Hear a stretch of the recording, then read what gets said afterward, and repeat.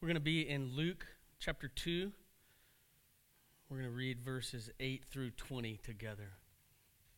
This is God's holy word. This is the gospel of Jesus Christ. And in the same region there were shepherds out in the fields, keeping watch over their flock by night. And an angel of the Lord appeared to them, and the glory of the Lord shone around them. And they were filled, that's that Texas coming out. They were filled with great fear. And the angel said to them, "Fear not, for behold, I bring you good news of great joy that will be for all the people. For unto you is born this day in the city of David a Savior, who is Christ the Lord.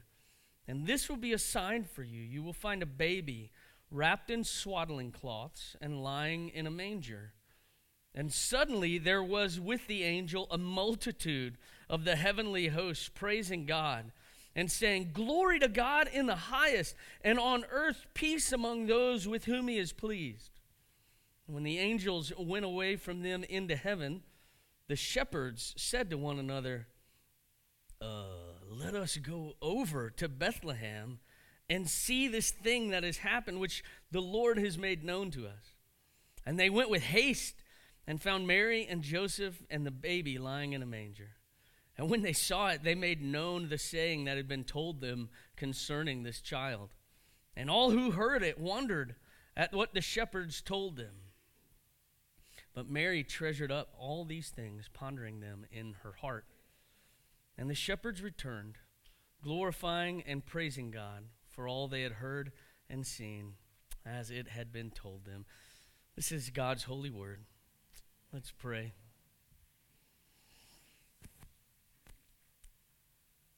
Father, you know the dangers as we come to this season. You know the dangers of the trappings of a culture that celebrates a holiday without a Christ.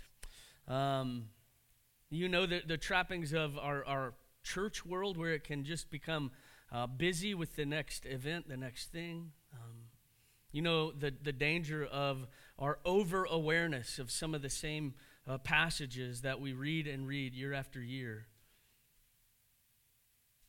Would you shock us out of our complacency? Would you meet us in the normalcy of the moment and make this new to us again? Would you give us eyes and ears and soften hearts to hear the gospel anew and afresh in all of its wonder and scandal?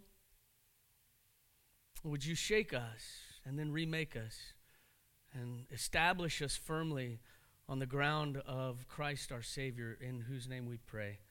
Amen. It's from one of my favorite authors. It's a lengthy quote. "The child born in the night among beasts, the sweet breath and steaming dung of beasts, and nothing is ever the same again.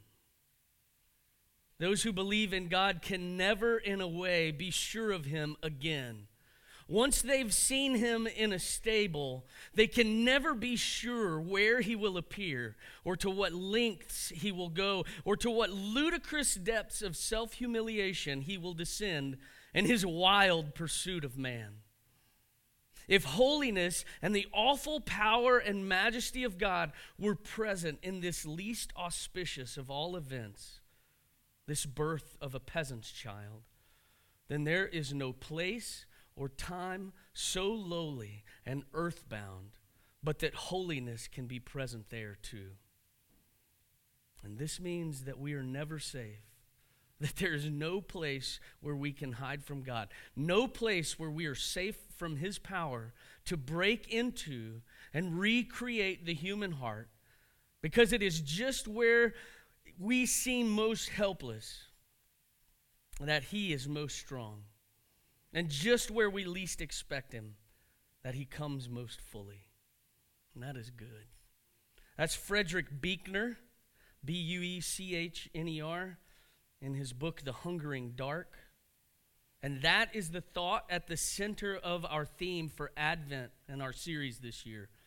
That what he says, there is no place or time or people so lowly, but that holiness can be present there too. And verse 10 of the passage that we read earlier says that, as the angels announce, that this is good news for all the people. Advent is God coming for all the people, no matter how far out they've been cast. And so what we will consider in the next 4 Sundays is akin to a stone being dropped in the middle of a pond or a large puddle. And what we're going to do is throw the rock in today, and we're going to watch the ripples as they move further and further out. And the first ripple today is we're going to look at the shepherds. They're the first, and they are removed from society. But as we progress, we're actually going to get further out from society. And if you ask the question, who won't Christ rescue in his advent? And I hope you're shocked by the wonders of this grace come Christmas morning, because we're going to see that ripple cover the entire earth. But you know, as I prayed so bluntly, you know that hope is hard to maintain. Dana is very cynical. Hope is hard to maintain. She expressed a lack of hope, that in our changes to the worship center, that we will maintain the quality of obedience that we've received this morning. We need to stay timely. We need to share deeply and get back where we are. Dana gives you people 2 weeks before you revert back to your bad habits. And that's just a silly thing, but hope in a world like ours is hard to maintain. I'm glad that we have a candle to call us back to the light of Christ. You know that hope is hard to maintain in the dark. And patience is a sour vine with sweet fruit. And so, because God knows our hopeless and impatient condition, because he knows it, he graciously gives us seasons like Advent, seasons like Lent. Because in those seasons, what we do is we train our hearts to long expectantly, to desire the fullness of his presence, to see, even now, with the eyes of faith, a world reestablished in justice and joy. And so because of that hope, that desire, that longing for holy patience and restoration, because of that, Advent is a weapon that we wield against calloused hearts, against soulless consumerism, and against the schmaltzy tinsel draped in trappings of a flying Nordic elf. Advent means God is coming to get us, coming to make his home with us, coming to set his people free. Advent is God coming in the flesh. In this Advent for the Outcasts series, we begin first, as I mentioned, with the shepherds. Late September 2018, an Arizona Border Patrol agent pleaded guilty, and I need clarification from lawyers later. We have a few lawyers. Why is it pleaded and not pled? I didn't bleeded on my shirt. I bled on it. I need to know why that is. It drives me bananas. This Border Patrol agent pleaded guilty to accidentally starting a fire that caused more than $8 million in damages. That spring of 2018, he and his wife had some friends out to their desert property in southern Arizona to do this thing that people are doing nowadays called a gender reveal party. And their gender reveal, with his specialty as a Border Patrol agent, involved an explosive material called tannerite. With blue dye on top of it. And as he took his rifle and drew down on the tannerite and shot it, and the explosion and the blue shot into the air, their friends knew they were having a boy. And the fire that those folks lit scorched more than 45,000 acres, which is why he pleaded guilty. And that's kind of like our passage this morning. This is the most explosive and far-reaching gender reveal in human history.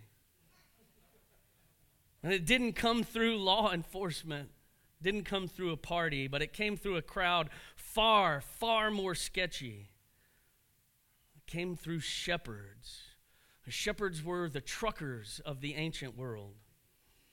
And so imagine, if you will, Prince Harry and Princess Meghan Markle flying into Grove, Oklahoma, and driving over to an Afton truck stop and to entrust, for the sake of the world, the broadcasting of their news about the birth of their son.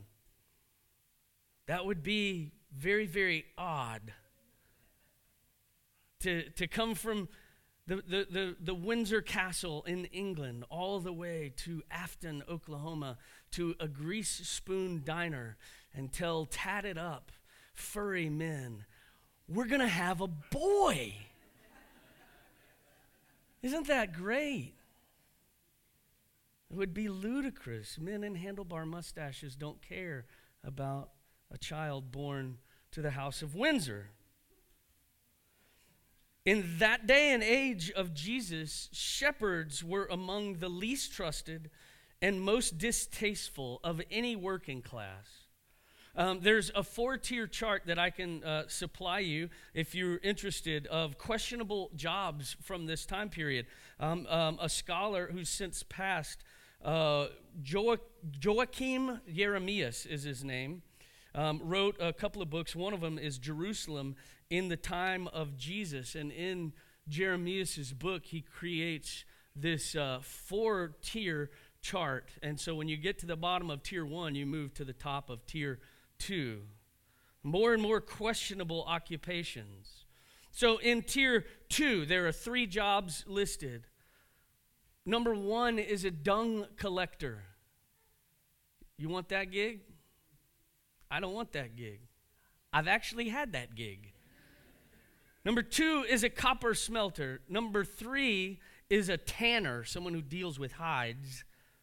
So those weren't necessarily dishonorable positions. They were repugnant due to the rancid smell associated with the labor that you were assigned. And if you were going to get married and I am the copper smelter, and I go with my fiance and we fill out our form for the priest, and I say, yeah, I'm a copper smelter. If any of those 3 things are listed on our certificate, she can legally divorce me. The wife can legally divorce the husband if he's got one of these 3. And here's all she has to tell the priest. I thought I could endure it, but now I cannot endure it. And that's legal. Okay, and that's tier 2. Shepherds are in tier 4. They sit between pigeon trainer and tax collector. I don't know what they do with trained pigeons, but I would be intrigued to find out. But apparently they were really low. So your town's dung collector in the time of Christ would look down his nose and quietly or loudly judge the shepherds in the same way that the business owner would look down his nose and quietly judge the dung collector. So do you see how far removed the shepherds are from common society? But why? Why is this the reality? And the answer is there's no real reason other than the social stigma that's associated in the Jewish mindset with living outside of the community of faith. Those that had touched a dead body or were suffering from some sickness. Think of the lepers who would have to announce their uncleanness. Those people who were made unclean for a time or a season or a lifetime could not live in society. They had to live out in hovels, in caves, out from society. They couldn't be around people until they could present themselves healed and make the appropriate sacrifices. And so the shepherds were not around regularly. They wouldn't have been known They couldn't have been assessed by the crowds, and so they couldn't be welcomed or trusted or brought in. And to make matters worse, to make it more complicated, they would stink really bad. They were camping full time. They were virtually homeless for the most part. And not just that, but they were camping full time around beasts, animals. There was no hygiene. There was nothing available for them. And they're in the desert. It's not like they could take a nightly wash. And they would look scary. They would be furry. They would have crazy beards, and their robes would be unkempt and stained.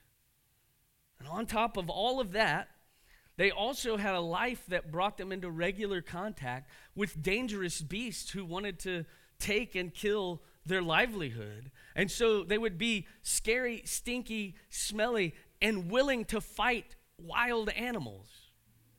There's a boldness and a bravery that's there in their craziness. So there's all of that going on, and at some point it just shifted. But there's no reason for them to be viewed that way. So these guys have the greatest stigmas attached to them that a male Jewish man can have. They have no civil rights whatsoever. It was written at the time that herdsmen, shepherds, tax collectors, for herdsmen, tax collectors, and publicans, repentance is hard. But these guys were needed to raise the sheep, the required sacrifices, for others to be able to offer for forgiveness. But they found no forgiveness for themselves because they wouldn't be welcomed in the temple courts into the time of worship. They were despised. They were ostracized. In fact, the Jewish court system considered them utterly trustworthy as witnesses. And so if they observed a crime, if they saw something, their testimony was meaningless. Their testimony was meaningless. And so why, in the first announcement to the public, did God trust them with this precious news? Why? He could have told any of the kings or the leaders. And he told the people that are way out, they're out past the outskirts. They're so far in the country they have to head into town if they want to hunt. So there's your shepherd status. But there are shepherd echoes. Through most of Genesis, we see that God's people tend flocks. All of the patriarchs, Abraham, Isaac, Jacob, and then later Jacob's sons and families, when they are migrating to Egypt to escape the famine in the land of Canaan, we learn that Pharaoh's clean-shaven court looks down on the rough and bearded shepherds. And so what's funny, if you want to, you can turn to Genesis 46. This is Jacob, the dad, the father of the 12 sons, and Joseph, the youngest son, his favorite with his Technicolor dream coat, who the brothers had lied about being killed. And this is the culmination of that story. Genesis 46, verse 28. He had sent Judah ahead of him to say to Joseph to show the way before him in Goshen, and they came into the land of Goshen. Then Joseph prepared his chariot and went up to meet Israel, his father, in Goshen. He presented himself to him, fell on his neck, and wept on his neck a good while. And Israel said to Joseph, "Now let me die. Now I've seen your face and know that you are still alive." And Joseph said to his brothers and to his father's household, "Listen, I will go up and tell Pharaoh and will say to him, my brothers and my father's household who were in the land of Canaan have come to me. And the men are shepherds, for they have been keepers of livestock. And they have brought their flocks and their herds and all that they have. And when Pharaoh calls to you and says, 'What is your occupation?' you shall say, 'Your servants have been keepers of livestock from our youth even until now, both we and our fathers, in order that you may dwell in the land of Goshen. For every shepherd is an abomination to the Egyptians.'" So Joseph hatches a plot as the vice president, as it were, of Egypt. I want you guys to come in and look. This land, they don't really care about it, and they don't like you type of furry shepherd type folks. It's great land. When he asks you what you do, because you know that he doesn't like it, tell him that, and he'll put you on that land. It's brilliant. So back at the time of the patriarchs, we, the people of faith, viewed sheep herders with dignity and with honor. But somehow from then until the time of Christ, that ended, and we viewed them with eyes of cynicism. We saw them as sketchy, shady characters. So we have to wonder what happened. Well, it seems that during their 400-year stay in Egypt, that the Hebrew people adopted the customs of the people of Egypt. You hear this again and again as the Lord is leading them out into their land. Oh, that we were back in Egypt. We had leeks there. We had onions. Egypt was great. You were enslaved, people. You go into your own home here. Quit longing for that.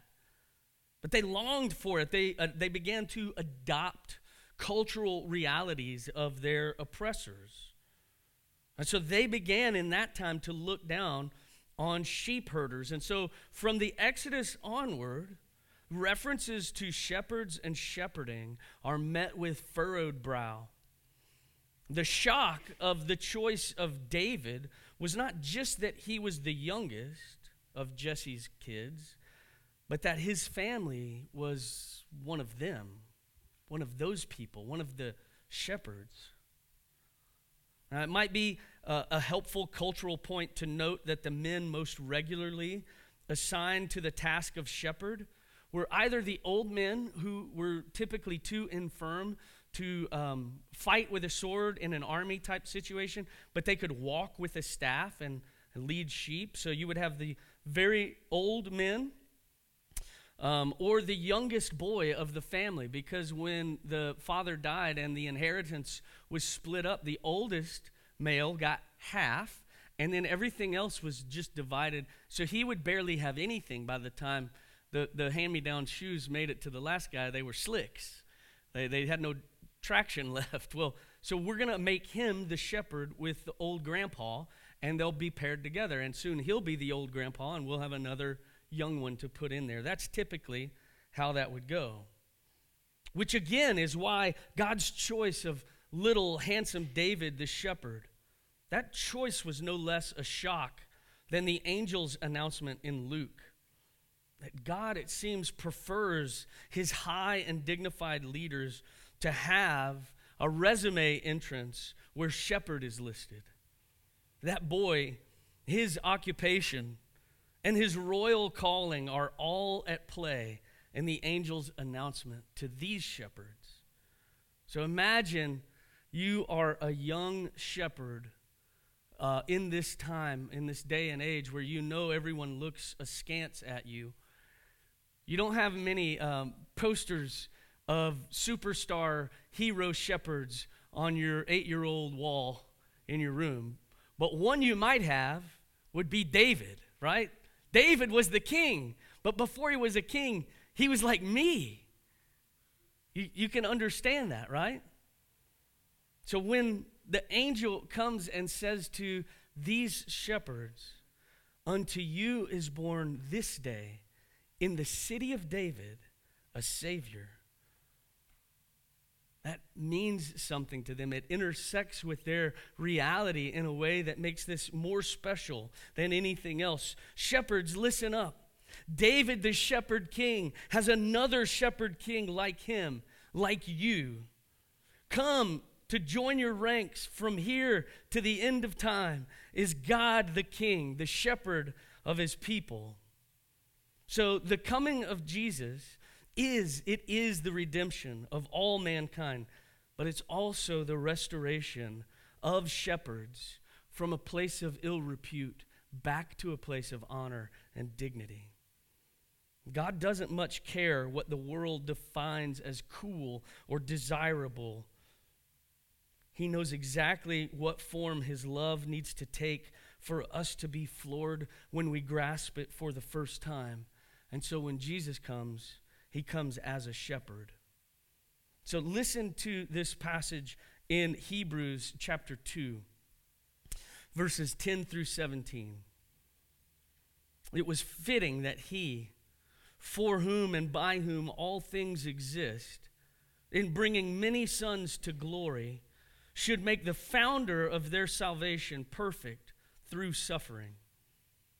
For he who sanctifies and those who are sanctified all have one source.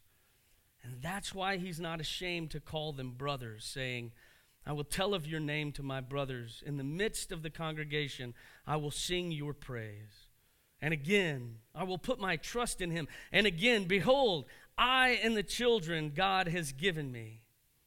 Since, therefore, the children share in flesh and blood, he himself likewise partook of the same things, that through death he might destroy the one who has the power of death, that is, the devil, and deliver all those who through fear of death were subject to lifelong slavery. For surely it is not angels that he helps, but he helps the offspring of Abraham. Abraham who was what? A shepherd. Therefore, he had to be made like his brothers in every respect, so that he might become a merciful and a faithful high priest in the service of God, to make propitiation for the sins of the people.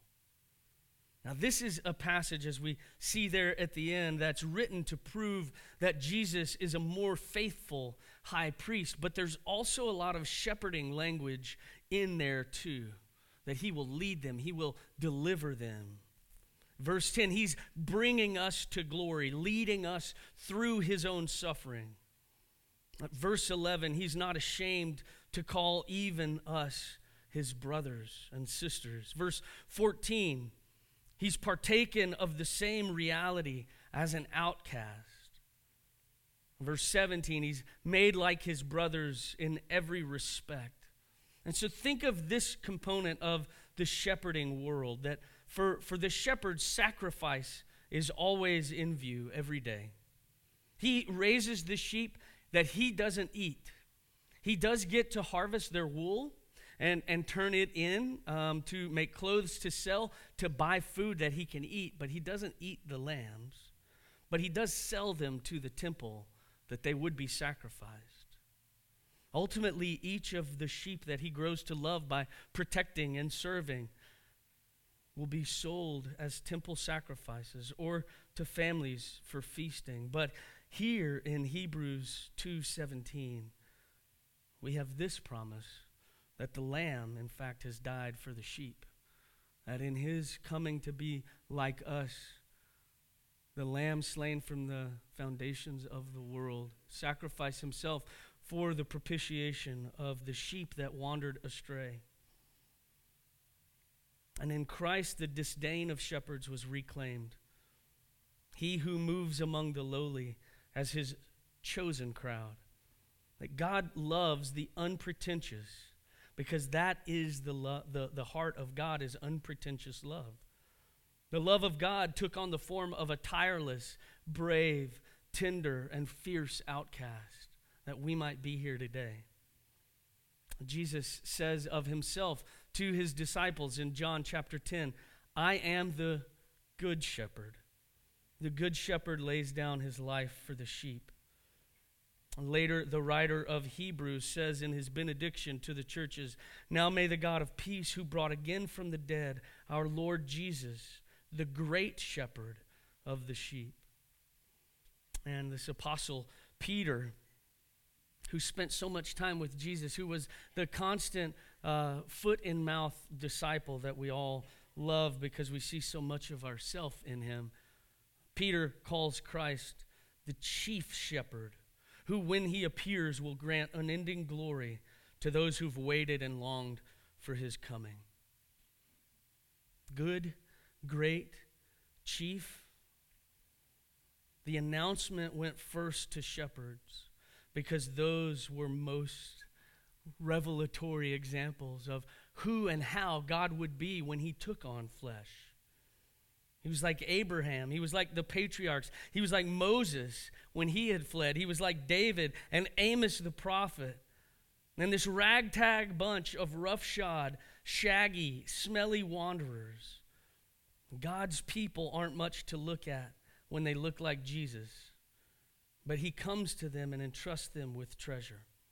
And so there's a place for us here to consider during Advent the fact that we are not that different in our world's estimation than these shepherds were in their world's estimation. So the best way for us to clearly communicate what the incarnation means is to follow their lead. First, let's go see Jesus. Let's worship him with the angels in glory and with one another.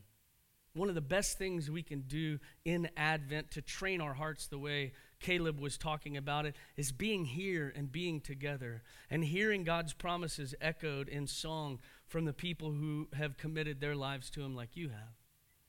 And secondly, to such an extent that our celebrations and wonder at what has occurred could never be confused with the consumerism that is the holidays or even Christmas, really. I don't think the point is it's holier or more Christian to say Merry Christmas versus Happy Holidays. I think the far greater shock than fighting about terminology is that we become known as those people who keep on talking about how God became a man, how God became a poor man, how God became a despised man who was willing to give his life just to prove how much God loves his children. We've got to figure out how to keep saying that to one another in ways that the world will overhear, the way the villagers overheard these shepherds praising and retelling their story to Mary and Joseph. Now, as the angels leave in our story, the shepherds go. They go to Bethlehem, these untrustworthy witnesses, probably the only ones in a packed town who are delighted with the upgrade of a barn. You guys have a barn? Man, we've been in a field forever. This is awesome. This is way better than being out there. And we have to struggle. We put up our Christmas decorations yesterday. Many of the decorations are out here. And many of us have the nativity scene, the creche, in our home, and it's just so unrealistic. It's so peaceful. It's so polished. But if you could place yourself in that barn where Mary had just been screaming for hours, fighting the pain of childbirth, thanks Eve for that, with the smell of blood, the stench of manure in the air, animals in their pens, it's horrid. What God has no business being there. But who else belongs in a shepherd with this king but these shepherds? The smell they're pulling into their lungs is the glory of God in the dust of earth. And it had been quite a long time since the Lord had walked with Adam in the cool of the day. But here he is again, different, even more glorious. And so picture the excited prattling on from these shepherds as they talk over one another to retell Mary and Joseph their UFO experience so loudly that everybody else is eavesdropping about the impossibility of angels singing a song of salvation. You see what's happening there. The outcasts are being listened to. They're being believed. And may the same come true in our own days. And we hear a few times from Luke regarding Mary that Mary treasured up all these things and she pondered them in her heart. And we have that here in our text in verse 19, followed by these workers, these shepherds, going back into the fields, worshiping God for what they'd heard, what they'd experienced. And that's a perfect Advent path for us to walk as well. To treasure these things in our heart, these gospel realities that God has come in the flesh to reunite himself with you, that God has come to the lowly as one who is himself lowly. That's treasure. And then to follow their lead, going back out into their vocation for the works and deeds of the gospel. Here we see a babe, a shepherd, and a long-awaited king. And we have to go back out and preach that and live that. In the name of the Father and of the Son, who's our great shepherd, and of the Spirit we pray. Amen. Would you pray with me? Heavenly Father, make this shocking reality new to us again. May we feel the desperation of people who in darkness were longing for light. May we taste their sorrows and their tears as we long to be restored, to be reclaimed and redeemed. May we have the hope and the promise to treasure up what you have revealed in our hearts, and so live as a people who hope in a world that's hopeless, who hope because Christ, the Lamb, has been slain for the sheep. He gave his life, and he took it back again and poured out your Spirit. Let us be the people of the Spirit this Advent season. In Christ's name we pray. Amen.